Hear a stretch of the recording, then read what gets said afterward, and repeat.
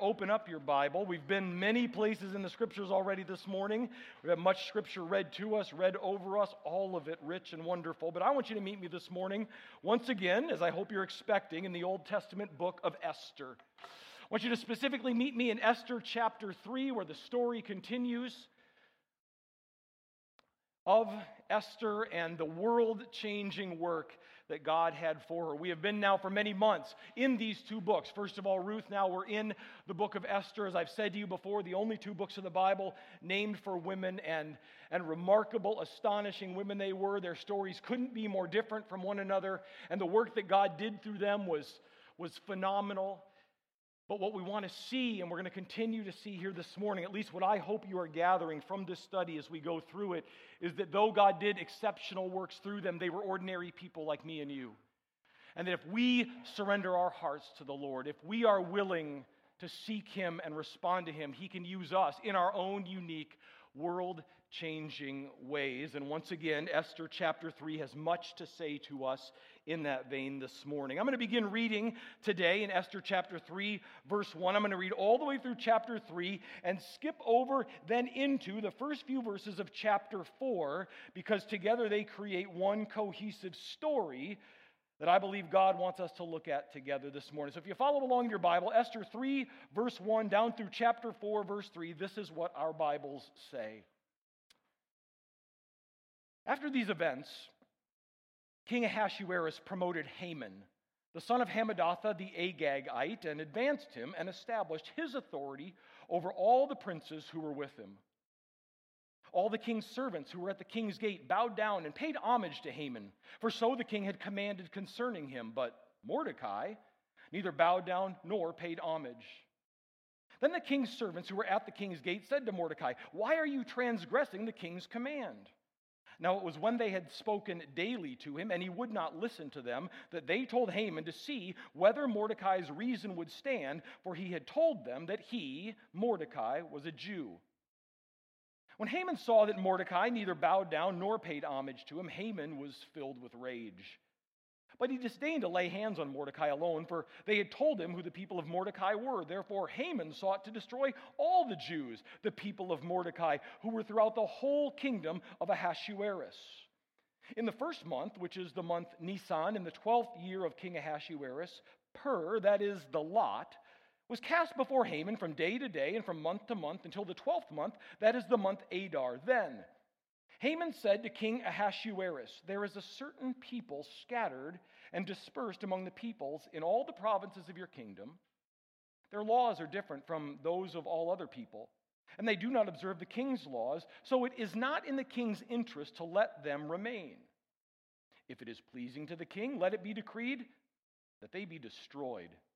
And I will pay 10,000 talents of silver into the hands of those who carry on the king's business to put into the king's treasuries." Then the king took his signet ring from his hand, and he gave it to Haman, the son of Hammedatha the Agagite, the enemy of the Jews. And the king said to Haman, "The silver is yours, and the people also, to do with them as you please." Then the king's scribes were summoned on the 13th day of the first month.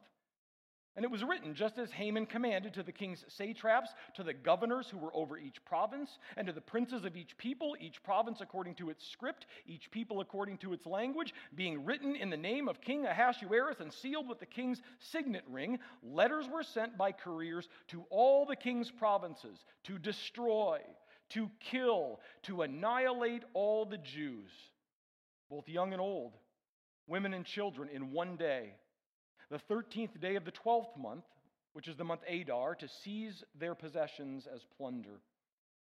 A copy of the edict to be issued as law in every province was published to all the peoples, so that they should be ready for this day. The couriers went out, impelled by the king's command, while the decree was issued at the citadel in Susa, and while the king and Haman sat down to drink, the city of Susa was in confusion. Now when Mordecai learned all that had been done, he tore his clothes, put on sackcloth and ashes, and went out into the midst of the city and wailed loudly and bitterly. He went as far as the king's gate, for no one was to enter the king's gate clothed in sackcloth. And in each and every province where the command and decree of the king came, there was great mourning among the Jews.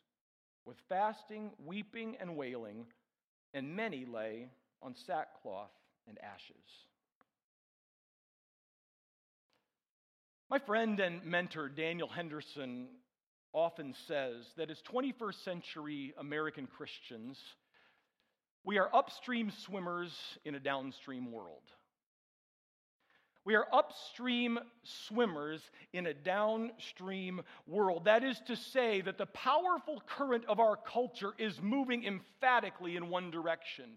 And as the current of culture moves in that direction, it is either sweeping up or pulling under absolutely everything in its path, while at the same time, those of us who know and follow Jesus Christ have been called by God's word to live in an entirely contrary way to the direction that current is going. In other words, when he says we are upstream swimmers in a downstream world, I think part of what he's trying to say to us, Daniel Henderson, is that Jesus meant it when he said, in this world you will have trouble.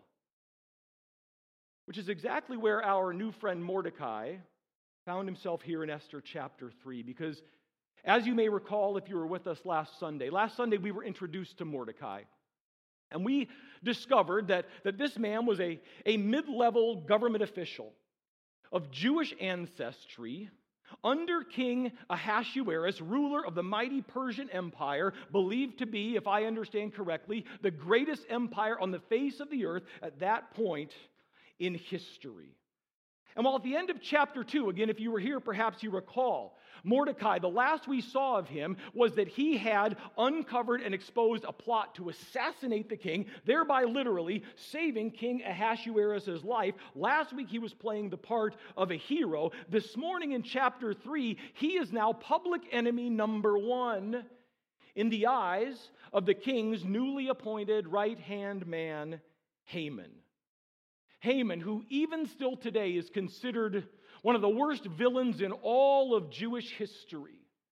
Every year, as I understand it, I've never attended one, but every year I believe still that when Jewish people of the Jewish faith gather together for the annual festival, Feast of Purim, which is what the story of Esther inspired, they gather, and one of the things they do is read the story of Esther all over again, remembering what happened in those days. And if I understand correctly, it is not at all uncommon in those gatherings for the congregation, when the name of Haman is mentioned, to boo and to hiss out loud, because of what a wicked dude he happened to be.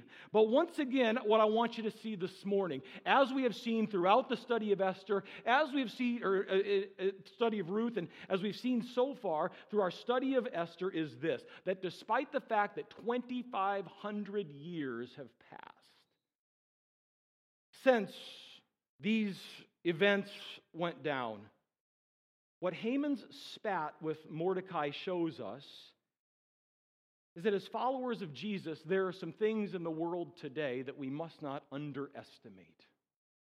3 of them specifically. As I've gone through this story, as I've tried to see what relevance, what value does it have for us today, there's all sorts of lessons we can take from it. But what I specifically want to share with you today is through this ancient story of 2 men and their feud with one another, there are at least 3 things that as followers of Jesus today, we must not underestimate if we want to live well for Him in a downstream world. Number 1. The first thing this story tells us, we dare not underestimate, if we want to faithfully follow Jesus today, is we must not underestimate, number 1, the high cost of spiritual conviction. The potentially high cost of having spiritual, biblical, Christian conviction. Once again, as I've said to you the past couple of Sundays, there is a mystery, a great mystery to the book of Esther. The great mystery of the book of Esther is that not once in it, in anywhere, is the name of God to be mentioned, to be found. He's not even made reference to a single time anywhere in the story. However, at the same time, I think we can safely assume that the flashpoint of this conflict between Haman and Mordecai and all that followed from it was in fact Mordecai's Jewish faith. Look again with me at verse 3. Then the king's servants who were at the king's gate said to Mordecai, "Why are you transgressing the king's command?" Now again, the king's command was that when Haman walks by, everybody bow down. He's my guy. You show him honor. And they ask him, his fellow government officials, the people he's around, "Why are you not doing what the king said to do?" Verse 4, "Now, it was when they had spoken daily to him, and he wouldn't listen to them, that they told Haman to see whether Mordecai's reason would stand. 'What's the reason you're not bowing down?' For he had told them that he was a Jew." In other words, there was something about his faith, there was something about his heritage that would not let him show this man honor. Now, the Bible doesn't tell us what it was. Whether it was a specific statute or commandment in the Old Testament law, he said, "That's just based on that, I can't do it." Was it just something, maybe a matter of ethnic and religious Jewish pride, that he said, "This guy's a pagan and I'm a Jew and I can't show him honor"? Or maybe it was really personal animosity toward Haman himself. Not all of it necessarily pure, but he's like, "This is a wicked guy. This is a bad dude. I can't, in good conscience, show this man honor." The reason why it isn't clear. But what does seem clear is that he wasn't looking for a fight. And yet what verses 5 and 6 tell us is he got one anyway. Look again at your Bible. When Haman saw Mordecai neither bowed down nor paid homage to him, Haman was filled with rage. But he disdained to lay hands on Mordecai alone, for they had told him who the people of Mordecai were. Therefore Haman sought to destroy all the Jews, the people of Mordecai, who were throughout the whole kingdom of Ahasuerus. As David Firth helpfully notes in talking about this conflict, this scene, he says, quote, "Just as the king, back in chapter 1, could not distinguish between a personal affront and a genuine threat to his empire when Vashti refused to attend his party, so here in chapter 3, Haman takes Mordecai's refusal to bow down before him as a reason for genocide." Now listen, the New Testament clearly instructs every Christian to honor those in authority over us. The New Testament clearly instructs us as Christians to give Caesar his due, so to speak. The New Testament clearly instructs us, I think it was in Paul's words at a certain place to Timothy, that as followers of Jesus, we are to make it our ambition to live quietly, constructive, undisruptive lives. We aren't just to be making noise in the culture for making noise's sake. However, since by definition we are, everybody say we are. Since we are upstream swimmers in a downstream world, or at least we are supposed to be, there will be times when our convictions spark conflict. And following Christ will have a cost. So let me ask you a question. Just you and me. How firm is your commitment to Jesus Christ this morning? I know you're in church. You came on time. But how firm is your commitment to Jesus Christ? To paraphrase, to borrow from David in Psalm 1, is your delight in the law of the Lord? Do you make it your aim and ambition? Not perfect, maybe not even yet consistent, but to think on, to meditate on, to live in light of it day by day. Some days are better than others. But is that your aim? Is that your ambition? Is that your conviction? And the reason I ask why is because what David goes on to say in Psalm 1 is that it is by spending time in the Word of God on your own, in the company of others, doing what we are doing here. That is the way, the Bible says, that you and I become like firmly planted, fruit-bearing trees for the Lord in this world. That is how it's done. And yet, now you know I love you, and I think you love me, but let's talk. Even so, we know that's true. Yet many of us, I suspect, have not yet resolved to even spend 15 minutes a day with the Lord. It's not that important. It's not that vital.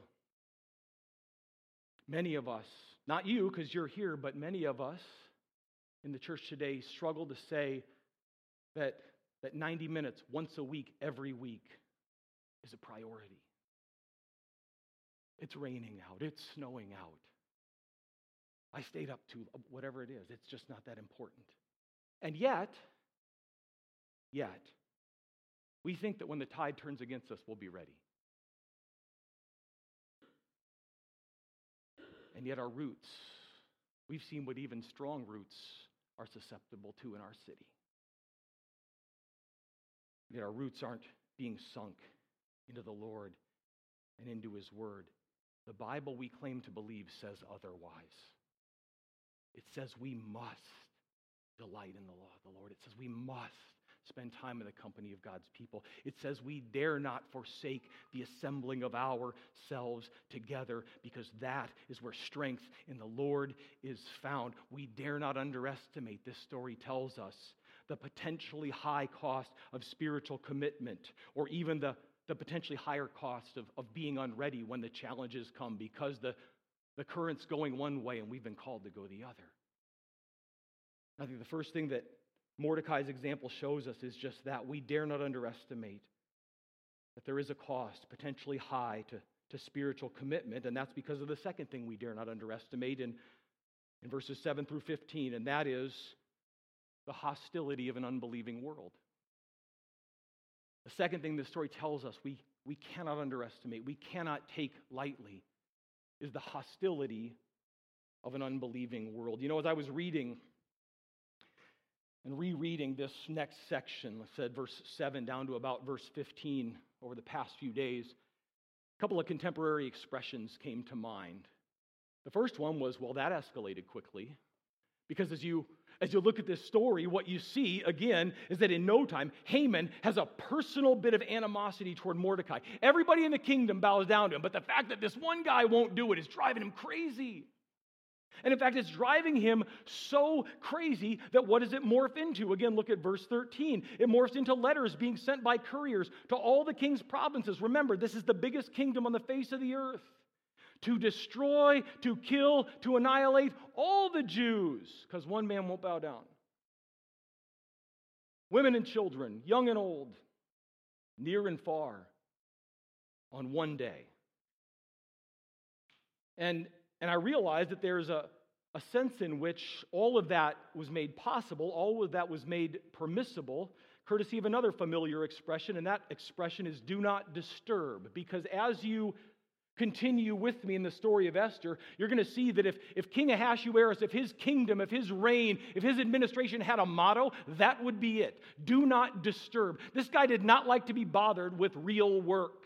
You notice everybody else makes his decisions for him. You will notice that everybody else, he's always seeking counsel what to do. He doesn't want to be responsible for anything. And that's certainly the case here. And Haman, I suggest you understood that well. Look at verse 8. Then Haman said to King Ahasuerus, remember, he's just boiling because of one man. He says, King, there's a certain people scattered, dispersed among all the peoples in all the provinces of your kingdom. Their laws are different. They don't obey your laws. Some of this is true, some of this isn't. And it is not in the king's interest to let them remain. Now, note, if you will, he doesn't even tell them who these people are, and the king doesn't even ask. Oh, they're just some people.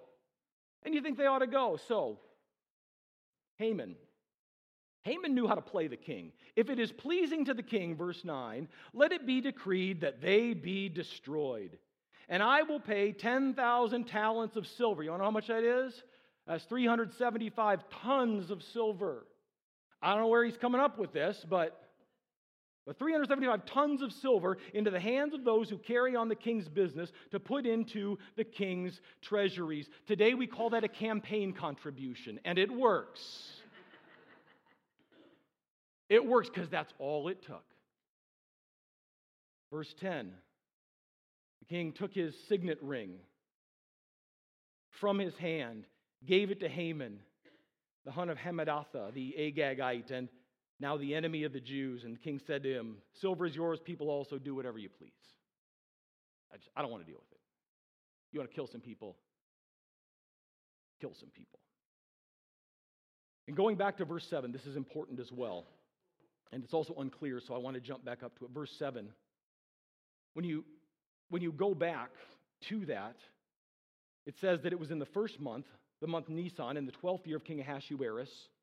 That's when all this went down. It says Pur, that is the lot, was cast before Haman from day to day, from month to month, until the 12th month, that is the month Adar. Now, just to try to cut through all the confusion of that, what we're simply being told in that verse is that through the ancient mysterious ritual of casting lots, we don't even know how it was done, we just know that in Ahasuerus' kingdom it was called Pur, that a date was determined for this order to be carried out. And it was 1 year in the future. Mass extermination. Which, if you think about it from the other side of the equation, means that the people of God, the chosen people, the Jews who are aware of this, and this covered Jerusalem, this covered Judea, were going to spend the next year living under a literal death sentence. A day is coming and we're all going to die. And then, as if to just sort of underscore Ahasuerus and Haman's sort of collective callous indifference to it all, it says in verse 15 that when the message went out, while the decree was issued there in the citadel of Susa where the king was staying, while the king and Haman sat down to drink, the city was in confusion. They just didn't care. At this point, if you are tuned into what the story is saying, I wouldn't be surprised at all if words like Holocaust come to mind. Pogrom. Ethnic cleansing. Because that's exactly what was happening here. And it's not the first nor the only time, obviously, that this happened or was decreed toward God's people, the Jews. And if you're like me, when you read these things in the Scripture and you look at them in history, you find yourself, I think, asking why. What is this all about? Why such hostility? Why is it always the Jews? Why is there such animosity toward them in the world? Well, at the surface level, it's because of the human heart, right? The pride of the human heart. And one of the ugly ways that human pride manifests itself is in racism, it's in religious and ethnic bigotry, just animosity for one kind of people toward another. But at a deeper level, the Bible has an answer to this question. Why? Why is it always the Jews? Why was this going on here? And it's actually not as complicated as we might think, because the Bible says that behind all the wicked activity of this world, there is an adversary. His name is Satan. He is real. His name means adversary. The Bible also says he's highly intelligent, and he has known since day one that God has a plan of salvation, had a plan of salvation to bring redemption through the world through the Jewish people. So what is Satan, the adversary, going to do? What did he do? Well, he spent all of his time from day one trying to figure out how to eliminate the Jewish people. Because if you eliminate the Jewish people, you eliminate the plan of salvation, and he, in his mind, and his thinking, and his scheme, wins. Well, Jesus came, didn't he? King of the Jews, died, rose from the dead. We were reminded of that vividly and wonderfully this morning. He won at the cross, but Satan didn't quit. Instead, he just shifted his fire. He's still on the Jews. Clearly, that's still happening today, but now it encompasses the church. Why? Because the church has been commissioned with the message of the gospel to take it to the whole world. And he doesn't care if he has to destroy us or just distract us. He does plenty of both. If he can do one or the other to us, then the message doesn't get out. That's why we are in his line of fire. That's why the world hates Christ and his people. Listen to Ephesians chapter 6, verses 12 and 13. Our struggle is not against flesh and blood. It is against the rulers, the powers, the world forces of this darkness, against the spiritual forces of wickedness in the heavenly places. Therefore, take up the full armor of God so that you will be able to resist in the evil day. And having done everything to stand firm, stand firm. Are you equipped for that fight? Are you ready? Because it's on. We dare not underestimate, A, the high cost of spiritual conviction. B, the hostility of an unbelieving world. The world is not neutral. The The Bible says it is opposed to God. Now that's the bad news. You ready for some good news? Half of you are ready for good news. I'm going to give it to all of you anyway, okay?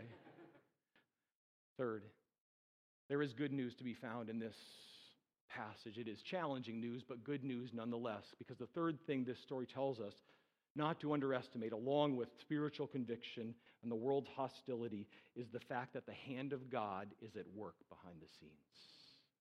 Do not underestimate, do not dismiss the fact that God's hand is working in ways we can't see. You know, kids today have it so easy.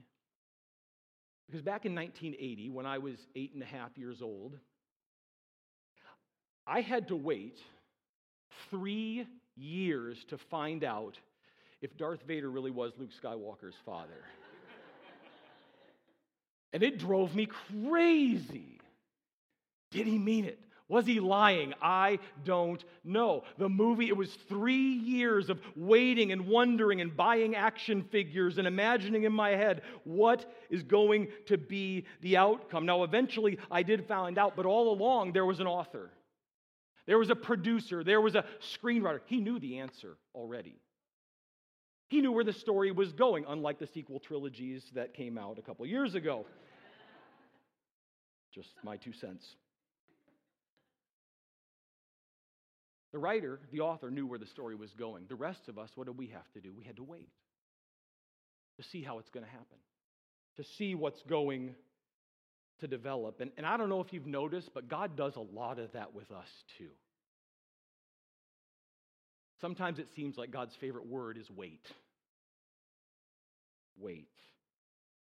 And that's certainly what he was doing here in Esther chapter 4, because I would submit to you that if you're at all a student of the Bible, there's probably a part, if you've never read the story of Esther before, that you might assume, I might assume, that as chapter 3 ends and we, so to speak, turn the page over into chapter 4, that what's waiting for us at the beginning of chapter 4 is another one of those glorious but God moments, right? But God struck Haman dead in his tracks.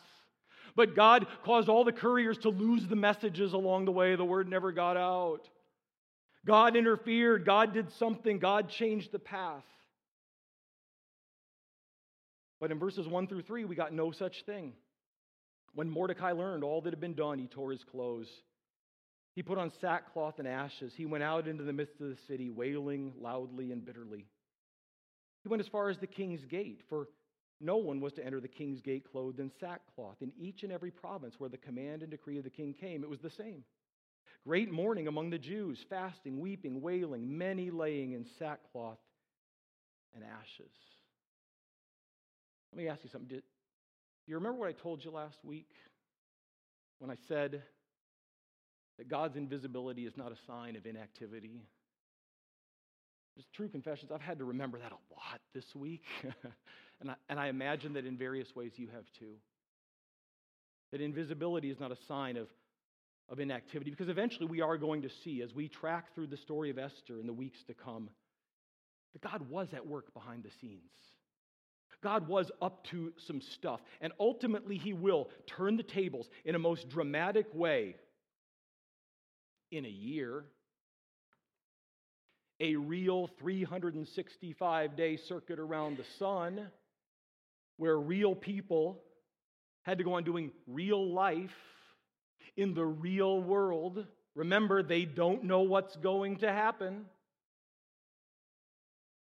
Under the very real backdrop of life or death uncertainty.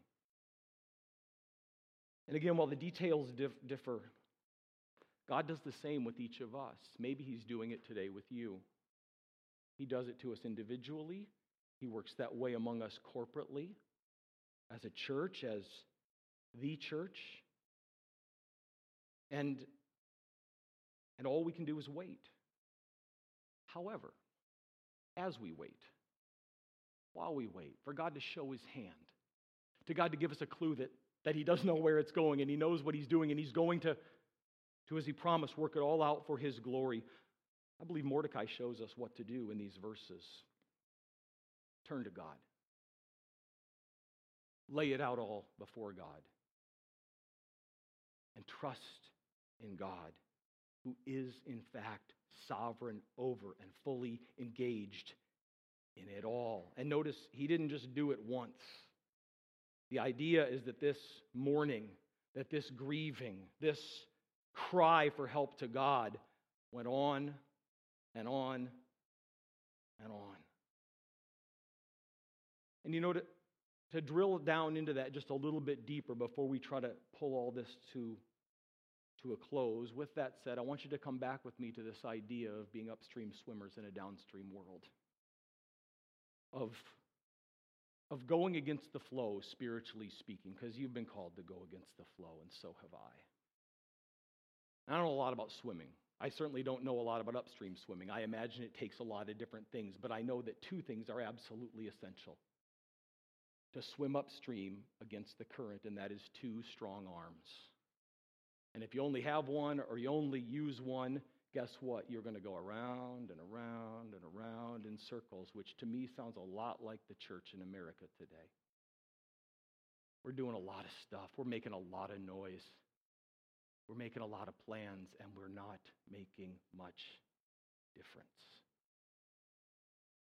And I believe that the answer, the reason why, is not complicated. Because while the world is, in fact, hard enough on Christians already, so often I have made it worse by neglecting one or both of the two strong arms God's given us to swim against the current and to make a difference. And they are both arms that I don't think it's reading between the lines to say Mordecai utilized here. One was the Word of God. Again, why did he take his stand? Because of his identity. How did he know his identity? Because of God's covenant. How did he know God's covenant? Because God had given it in his law. And though he was living far from home, he knew who he was. And there's only one way God reveals himself, revealed it, and that was in his word. And it was on the Word of God that he took his stand. On the Word of God, he refused to compromise. That's one arm. And then I believe the other, with all my heart, is prayer, which is what is woven through and undergirded all of his actions in chapter 4, verses 1, 2, and 3. And listen to me, times have changed, but God's methods haven't. Times have changed, God's methods haven't, because for the church to survive, and I believe thrive, and in order to take anybody else along to heaven with us when we go, each of us must decide we're going to use both arms as we swim. Using neither means you're just going to be swept along. Using one, you're going to go around in circles. We need to be people of the book, to prayer. We need to be people who dig into God's word. We need to be people who seek God's face in prayer, taking it on faith that that's just how he works. Because listen, history is going somewhere. And if you've read ahead, it's going to get worse before it gets better. That doesn't mean only worse, all worse. I believe God's going to bring revival, but the trajectory is set. And in the end, Jesus wins. In the end, Jesus wins.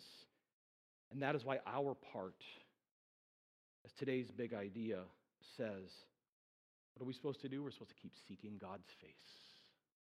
Keep seeking God's face, even when you cannot see what he's doing.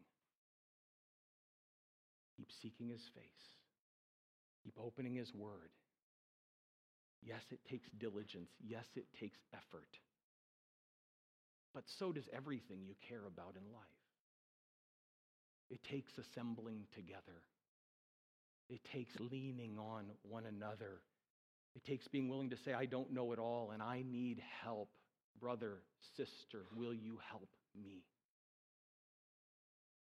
We are upstream swimmers in a downstream world, but we are not helpless. Jesus is on our side. Father, I pray that today,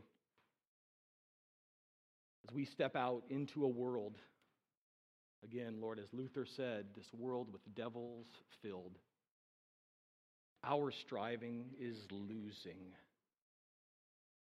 Or it would be, we're not the right man on our side, the man of your own choosing, the Lord Jesus.